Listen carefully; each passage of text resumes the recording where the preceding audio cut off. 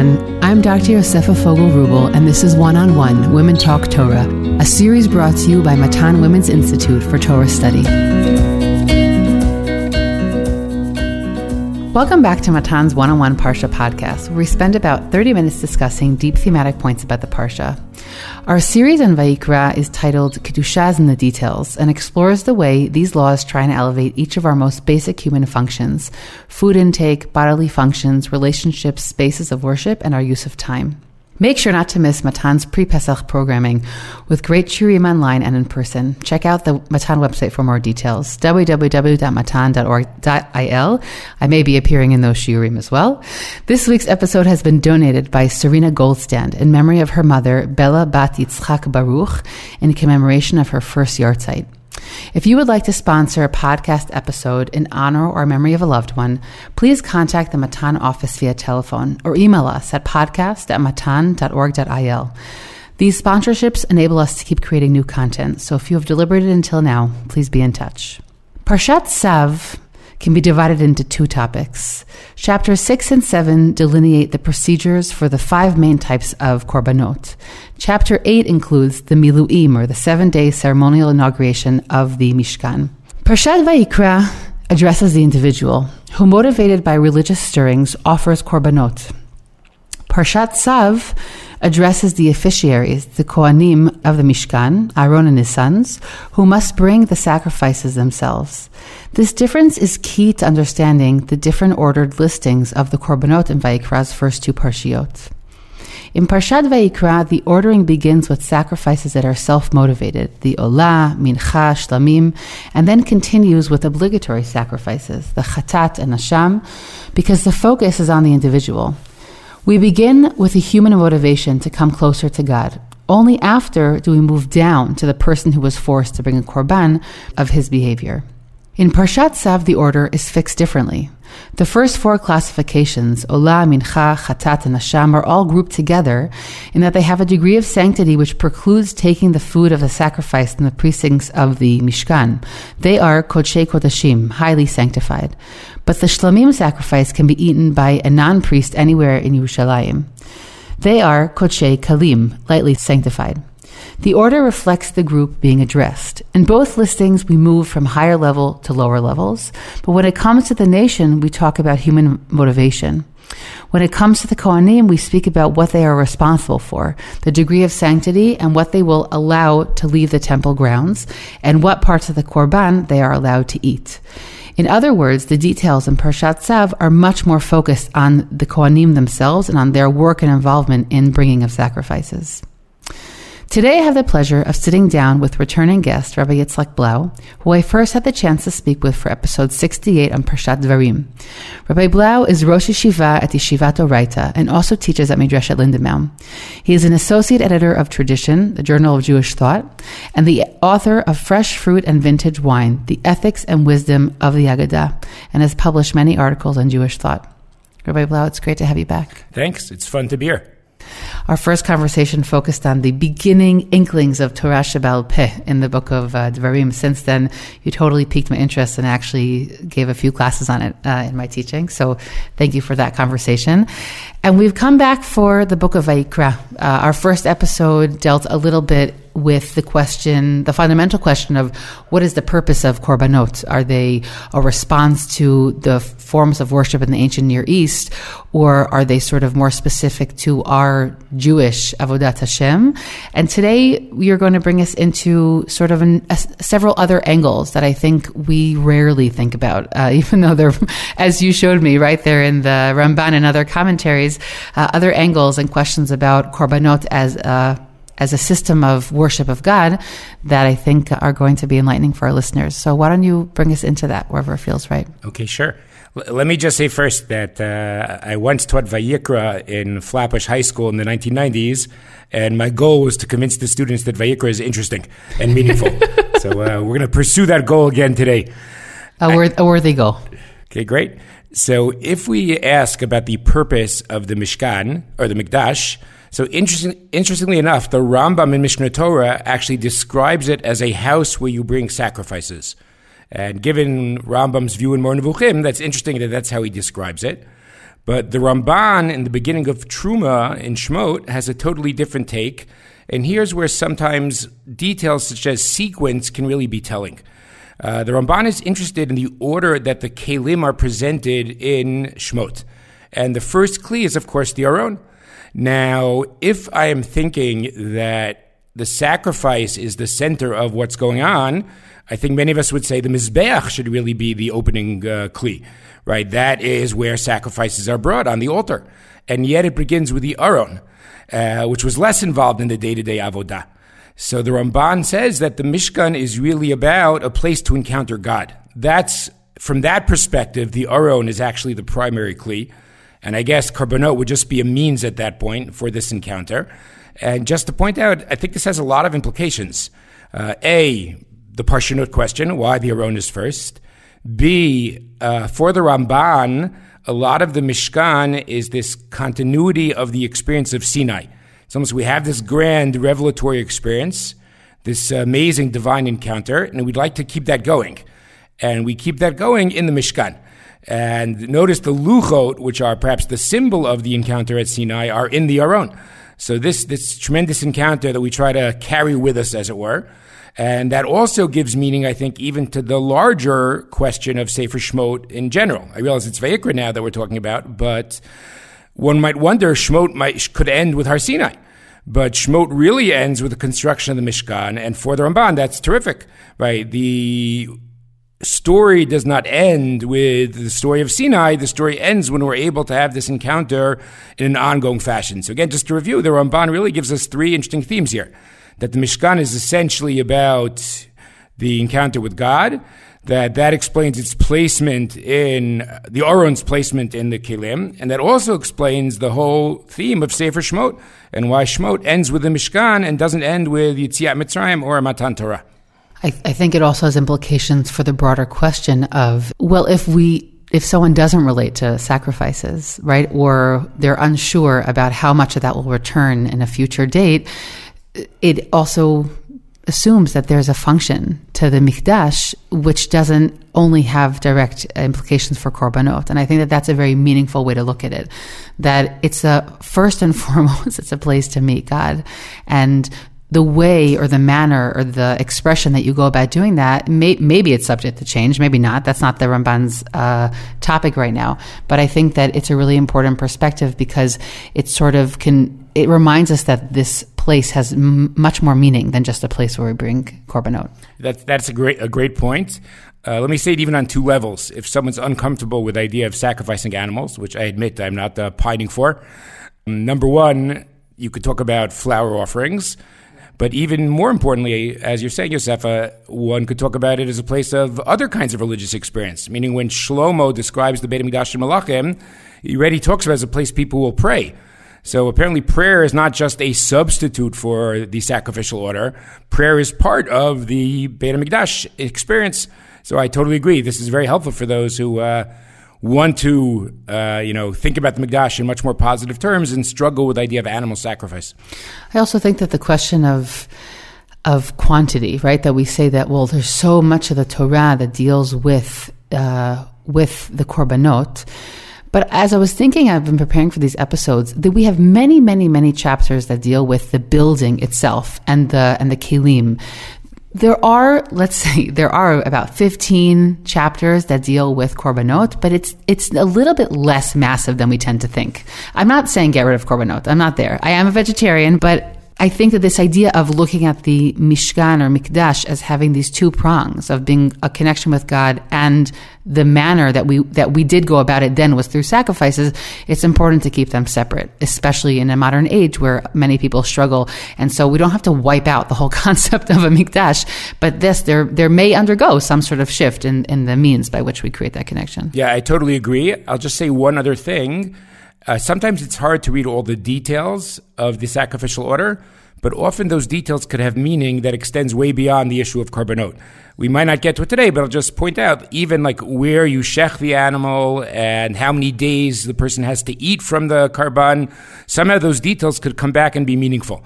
So even if someone doesn't relate so much to Korbanot, don't give up on the details. Yes, totally.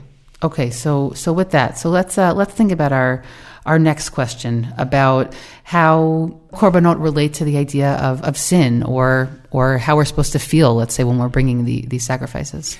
Okay, so there's a absolutely fascinating split between the Ramban and Rav Hirsch on this issue. And I'm actually going to ask a question which I don't know the answer to. Maybe Yosef knows the answer. We'll find out in a minute.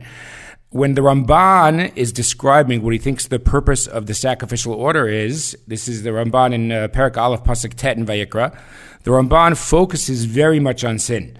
He talks about different parts of the body involved in sin and how we identify the animal being sacrificed as a substitute for the human being who sinned. It's almost as if we really should be sacrificed due to our transgressions, but we're able to somehow, vicariously handle it through the offering of an animal.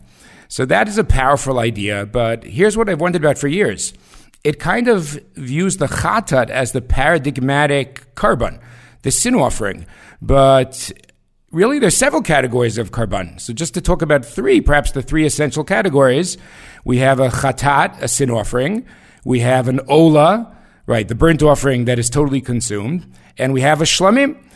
And if we look at the three of them, I think the Ramban could work for the chatat and even for the olah. I'll explain why, but it's not clear to me at all how the Ramban would explain the shlamim. Let me just explain for a second. The chatat is very clear. There's a one-to-one correspondence, meaning I do sin X and I bring a korban. And as Yosef alluded to before, there's no such thing as a voluntary sin offering. I can't say I'm feeling guilty today, I'm going to come to the Beit HaMikdash and bring a chatat.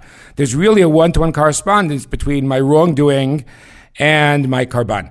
Now, Ola does not have a one-to-one correspondence. I can't volunteer it. But the pasuk does say, "V'nirtza lo lechaper alav," meaning the word kapara, atonement, does appear in the Ola context. And indeed, Chazal have suggestions what an Ola atones for. So far, I think the Ramban is still looking good. But I'm not aware of any pasuk or really any Chazal that links a shlamim with sin. So it's kind of curious to me what the Ramban would say about that. Would he view shlamim as kind of like a side theme, a second theme? But for the Ramban, I think this is the important point that emerges. And here's again where we could get beyond Korbanot to religious life in general, right? How does a person think that he approaches God? You could have a more positive, confident outlook, a more negative, lowliness outlook. So it sounds like the Ramban would say in the world of Korbanot, humanity approaches God as sinful humanity. That is our essential posture before the divine in the Mikdash. We are sinful humanity looking for atonement. Well, I don't have a response to how the Ramban would fit with the others. Okay. I agree. I think that there is a basic assumption that while some of the Korbanot have a sort of a neutral or even festive element to them, that the basic assumption is that they're there for some sort of atonement, meaning we wouldn't need this whole process just to celebrate God, meaning we would find some other way to do it. So I don't have an answer within the Ramban. I'm not familiar with other commentaries of his that touch upon this, but I think that also underlies the basic question of why we had a Mishkan, right? That whole question of was it there for atonement or was it there for connection also underlies the creation of the whole building itself. And I think that the Ramban simply goes according to this opinion. I would have to match it up. That's actually a great point I had not considered, to link the ongoing purpose of the Mishkan with its original construction.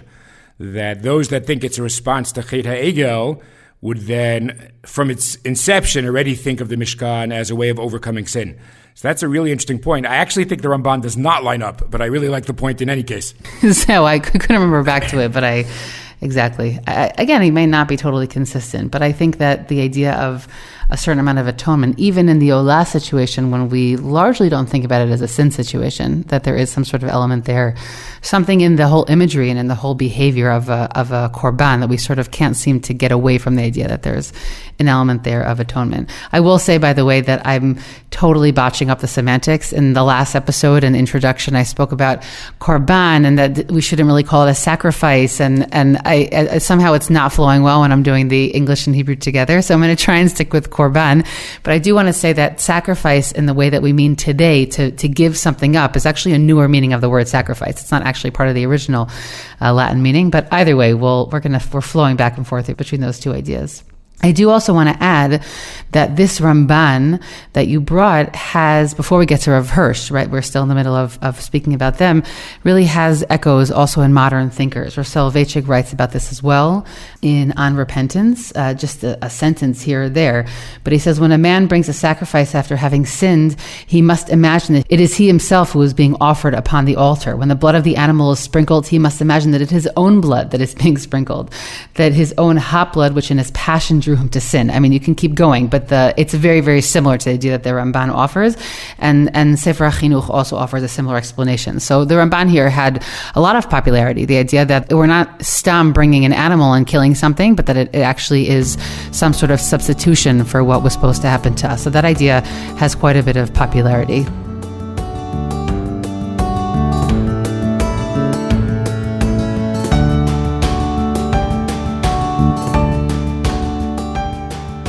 So in contrast, we have Rav Hirsch, who says... Yes, Rav Hirsch was definitely a more optimistic thinker, one of the most optimistic rabbis. So he is very adamant that chatat is not the paradigmatic korban.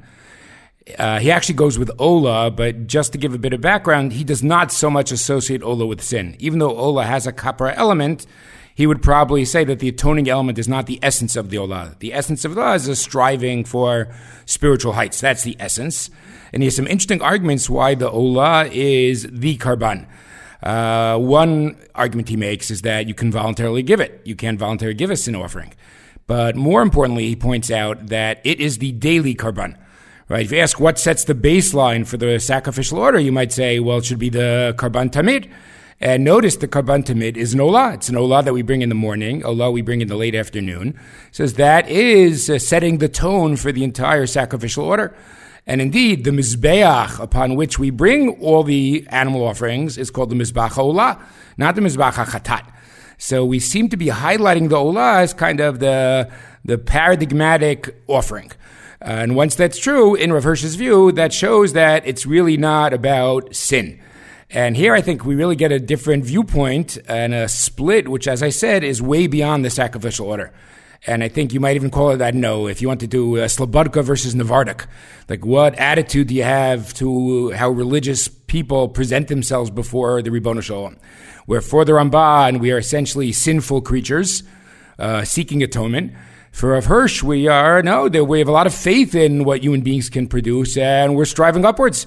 We're not, obviously sin is part of the world, but it's not our primary mode of encountering God. Yeah, I think that he says it very nicely. Ha'olah hi hatzura yesodit, ha'regila shel kol korbanot. I think also that the olah is the sort of the basic form of all korbanot. He also explains that any korban that you couldn't give otherwise, you can then turn it into an olah, which I think is also a pretty nice proof for the idea of Rav Hirsch. And also I think the fact that Sefer Vayikra opens up with the olah is also very strong proof for that opinion, and definitely fits with his much more positive worldview. And in general, he looks at korbanot as a much more symbolically and trying to understand how every detail really has like religious import into our lives. As you said, not necessarily if we're bringing those korbanot or not. One other piece that I would add in there to sort of also support Rav Hirsch's idea is that we really have a big question when it comes to the korban chatat, whether we describe it as a sin offering from the word chit, or we describe it as a purification offering, because from the word chitui, to purify, because we have many instances where a person is commanded to bring a korban chatat and they haven't sinned. Again, the famous example is always the yoledet, right? But there are many others as well. And I think that this question, the woman who gave birth is another example of that, of someone who clearly we don't assume sin. Of course, Chazal come and say, well, it could be because she, cursed and didn't speak nicely as she was in the process of giving birth. But I think that this question, I'm not going to provide an answer. There are different approaches, especially in modern scholarship regarding this issue. But this question about what really is the sin offering, I think it's also worth mentioning that someone who sins intentionally can't bring a korban chatat, which I don't know, for some reason, something I didn't think about for a very long time, which is kind of the image we have when all the later prophets, get angry, Amos and Yeshayahu, and they get angry about the way people are using Korbanot. Well, it seems, they're doing what they want and they're bringing Korbanot. But at its basic halachic or legal level, a person can't do that. You have this option of atonement when it was an accident in some way or another. Again, in a more conscious accident or less conscious accident. But I think that also is an important point, that when we talk about sin here, we're not talking about an evil person who says, I'm going to be evil and bring a sacrifice. So I think that all of those they sort of support a more positive perception of Korbanot, like Rav Hirsch. Yeah, I agree with the point. It is somewhat convincing that not every chatat is related to sin. As you mentioned, you have the mother who gives birth, but I think even cases of Nazir and Mitzorah raise the question, is it really about sin? And maybe the better translation is cleansing. I'll just say that even if it's cleansing, it could be that sin is one of the things that requires cleansing. So I wouldn't totally nullify the sin elements. 100% I think that sin is one aspect of the Korban Chatat, but I think that there are other aspects of it as well. People can feel sullied in their life, and not because they intentionally did something wrong. That's right. A basic function of humans. Right, very good. By the way, I would also say that once we're connecting different Rambans, there's a Ramban that tries to explain why a shogeg requires a sin offering. Because again, you could say the person did not intentionally do the wrong thing. And he has two themes of what the wrongdoing could be in shogeg. Just very briefly, one is that the person could have been more careful, that really negligence is a transgression on some level, or that the person is sullied by the action with or without intent, that somehow it leaves its mark no matter whether you were responsible or not. And it's interesting that maybe the Ramban needs to work out the sin, because for him the sin is a more significant theme. And it would be interesting to check, Yosef's point, like how would different Mefarshim relate to all those chatats that don't seem sin-related?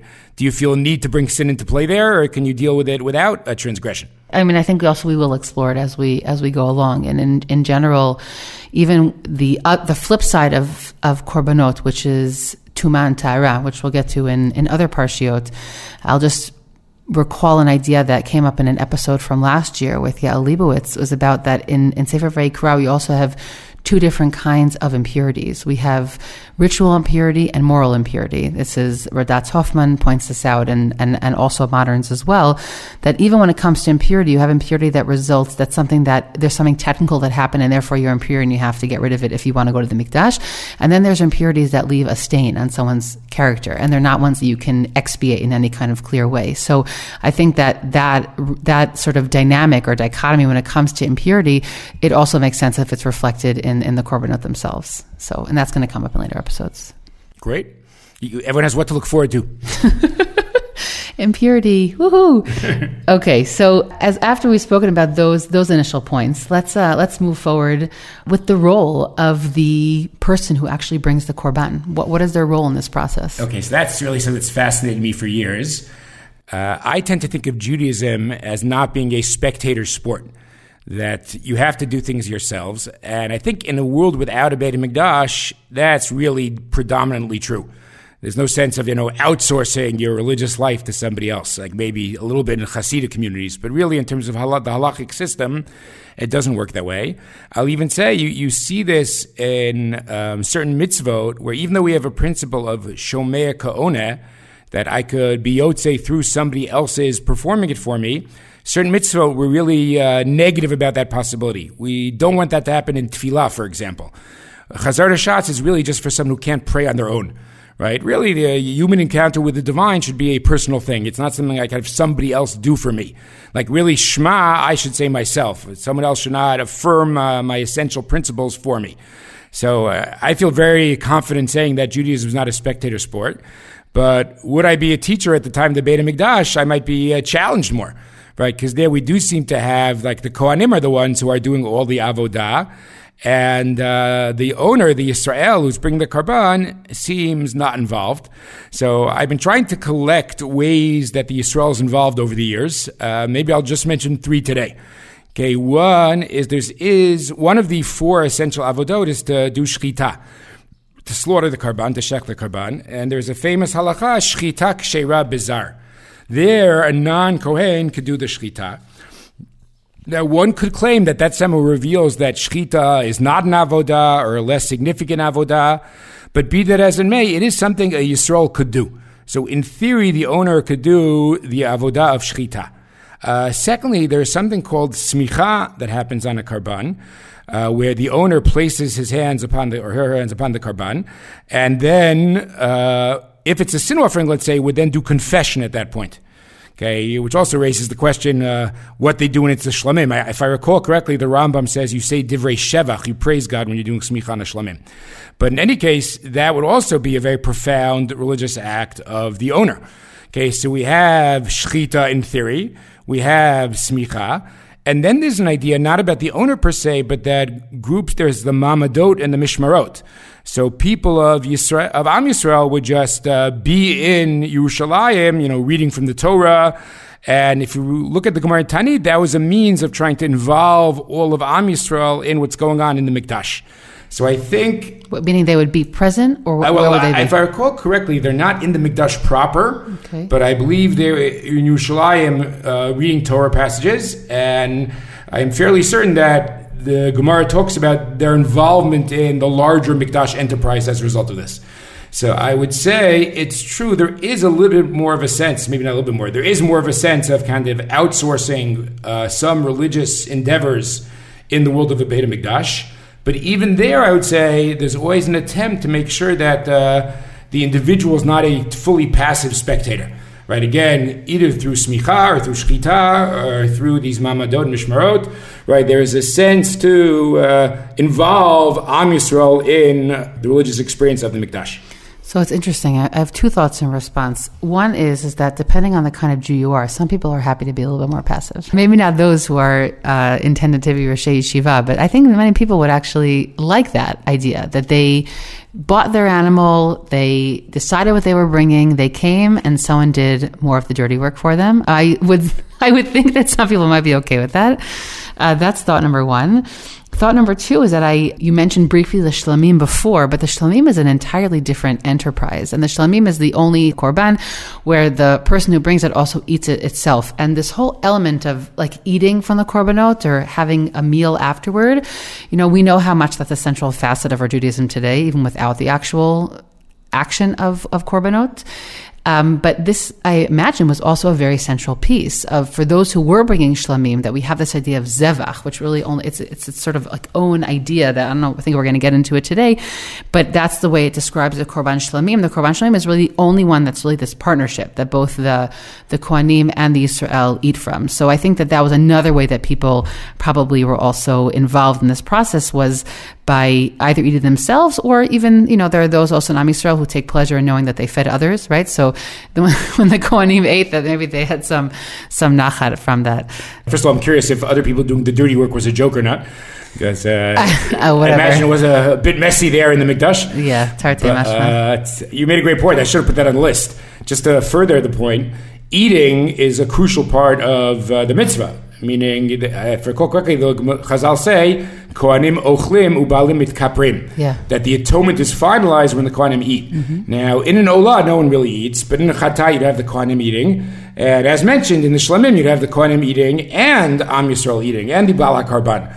And that would also be part of not just, a voluntary dinner, but it would be a mitzvah performance. So definitely throw in the Achilat Karban as something else that could involve, like, the larger community.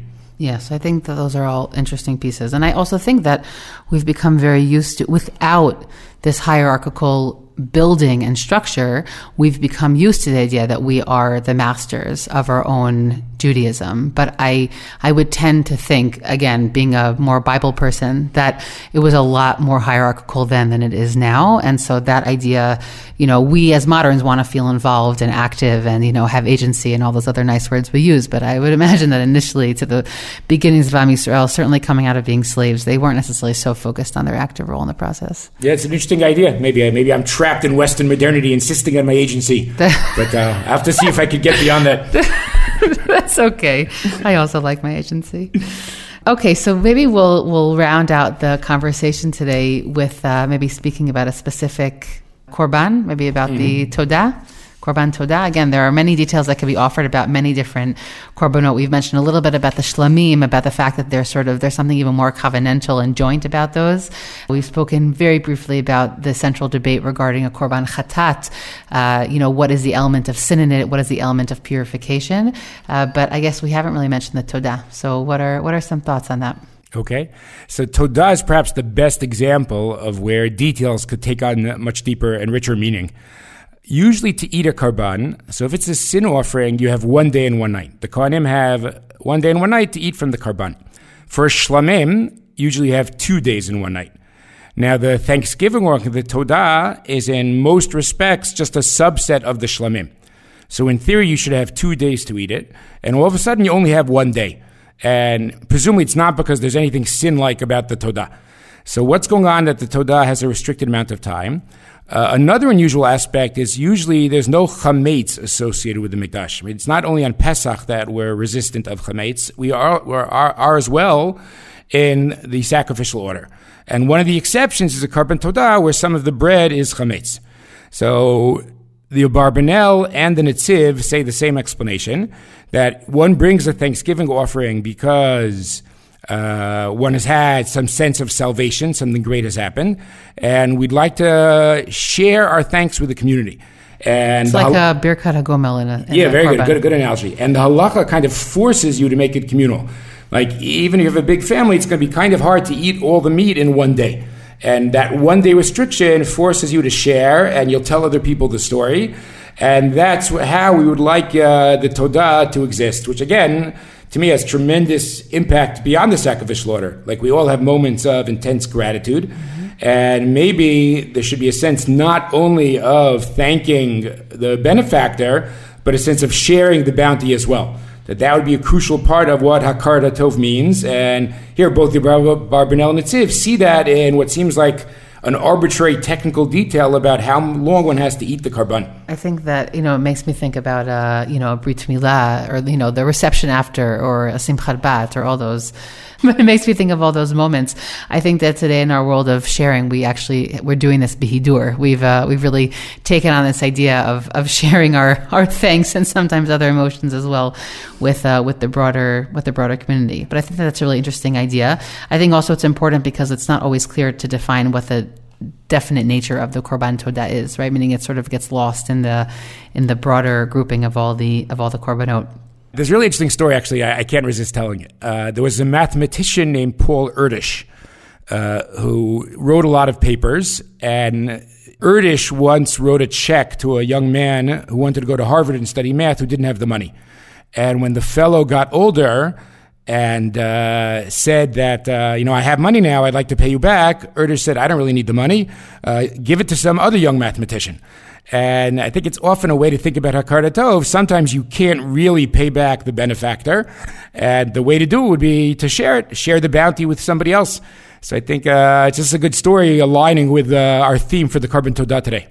Yeah, that's great. I think there's a phrase that says something like either pay it back or pay it forward. Right. So I think that's a really beautiful story.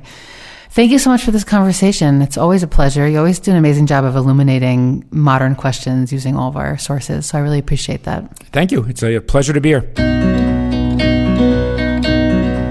I hope you've enjoyed this conversation as much as I did. I'm Dr. Yosefa Fogel-Rubel, and this is One-on-One Women Talk Torah, a series brought to you by Matan Women's Institute for Torah Study. Please do One-on-One and Women's Torah Learning a small favor by sharing this podcast with family and friends so that we can reach new listeners. You can stream and download these episodes on Spotify, iTunes, Google Podcasts, SoundCloud, and Matan's website. Don't forget to leave us a 5-star review in the comments. Please send us any feedback at podcast@matan.org.il. That's podcast@matan.org.il. Thanks for listening, everyone.